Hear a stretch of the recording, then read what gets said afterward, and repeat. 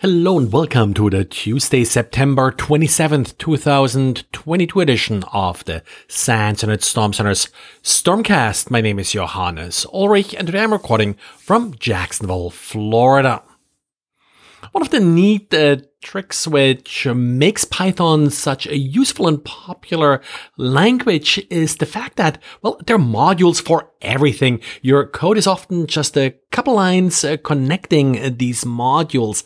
Xavier today looked at a malware sample written in Python that took advantage of the sandboxed module, which provides a simple function. Is sandboxed, as with the name implies, the function returns true if the code runs in a sandbox, false if it's not running in the sandbox. Now, the way this module works is it has a pretty good list of files that are often present in particular sandbox technologies.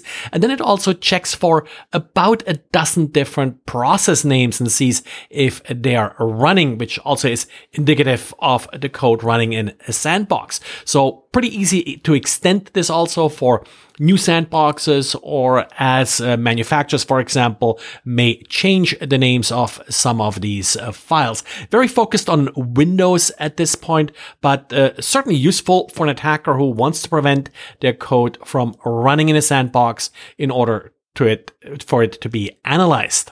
Now, of course, there's also the idea of sort of vaccination or inoculation, it's sometimes called, where you create one of these files in order to trick the malware into believing that it's running in a sandbox, and that way it won't run. Well, be a little bit careful with this. I've also seen malware that just becomes destructive if it runs in a sandbox, so it's not always where it just exits.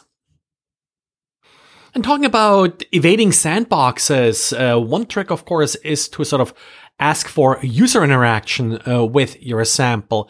And we do have an interesting piece of malware written up by security company Cluster 25, and they attributed it to a Russian APT group, so the usual fancy bear, and it uses a mouse over trick in PowerPoint to launch the malware.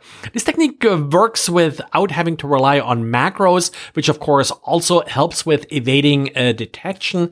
As typical for more advanced threats, one of the hallmarks is not necessarily a fancy exploit, but very much so the very targeted phishing lure that's being used here.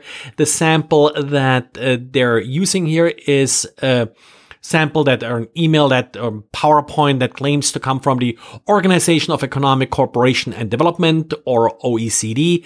And then when the PowerPoint is opened, it includes hyperlinks. If you watch the slideshow and hover the mouse over one of these hyperlinks, then you're actually triggering a PowerShell script. This is a known feature in PowerPoint and has been documented as far back as 2017. So not necessarily a new trick, but not really seen that much. And, once the user hovers over that link, then a second stage is being loaded and executed.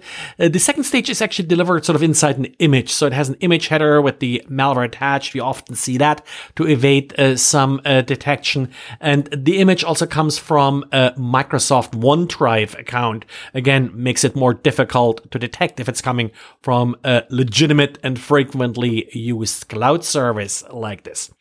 In the end, the victim ends up with a copy of the graphite malware that's often associated with this threat actor, and the command and control communication uses Microsoft OneDrive. Redis published a critical patch fixing a remote code execution flaw related to the xAutoclaim command in Redis. The flaw is a heap-based buffer overflow, so arbitrary code execution, and it is triggered by passing a crafted count argument to the xAutoclaim function. Version 7.0.0 and newer are affected.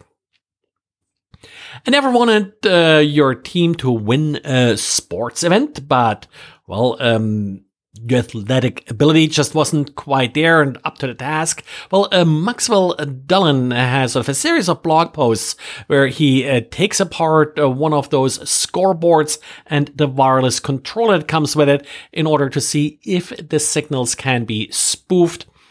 He surprised me too, and he mentioned himself being surprised by the wireless communication actually using AES encryption, which isn't really that bad. But the second part of the blog post shows how to retrieve the key, and the key appears to be very straightforward and simple, and probably the same static key across all of these devices. Neat post if you're interested in some hardware hacking and sort of how to dive into some devices like this. Well, and that's it for today. Thanks for listening, and talk to you again tomorrow. Bye.